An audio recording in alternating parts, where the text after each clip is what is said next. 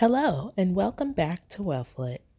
If this is your first episode, welcome, and be sure to listen to our previous episodes in expanding your knowledge in wealth building through retirement accounts. In this episode, we're defining the terms found on Robinhood's platform. If you're new to investing and want to know more about companies beyond placing a trade, here are the 12 terms defined on Robinhood's stock trading platform. Number 1, after hours. After hours is known as the time range of buying and selling securities when the stock market is closed. Number 2, open.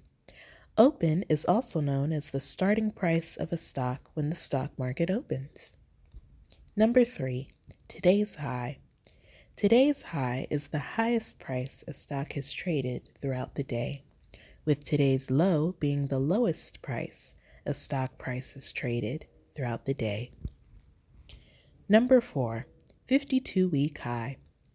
The 52-week high is the highest stock price over the course of the year, being 52 weeks. 52-week low also being the lowest stock price traded over the course of the year, being 52 weeks. Number 4, 52-week high.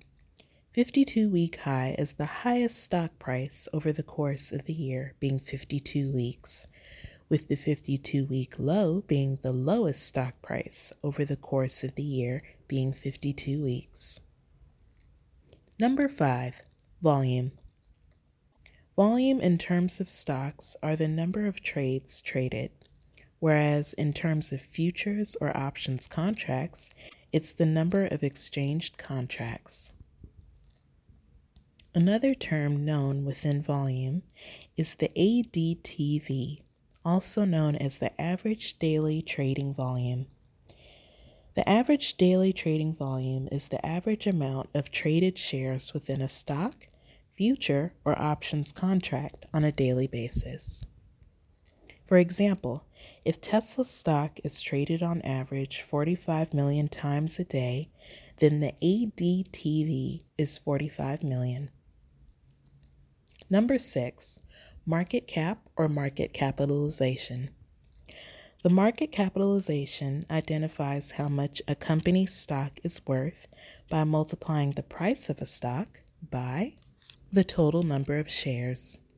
For example, if Tesla has over 947 million shares multiplied by the share price of $598, Tesla would have a market cap of $567 billion, give or take.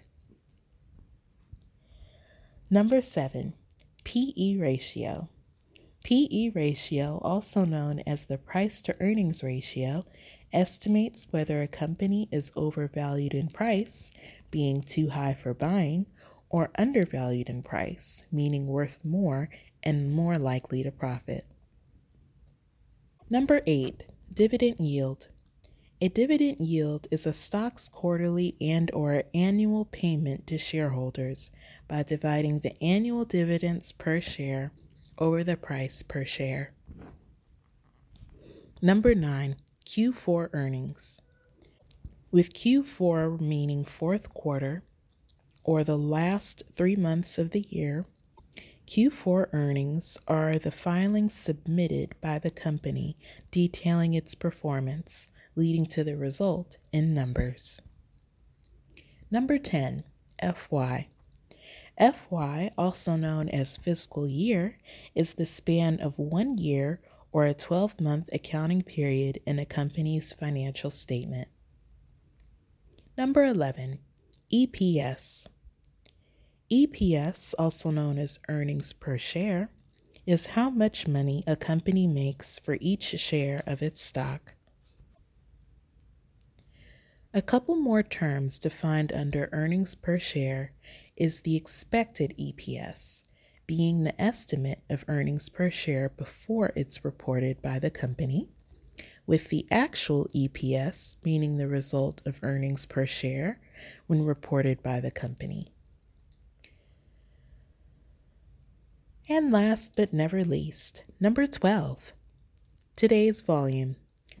Today's volume is also known as the current number of shares traded.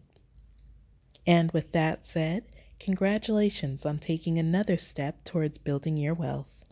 Thank you so much for listening, and until next time.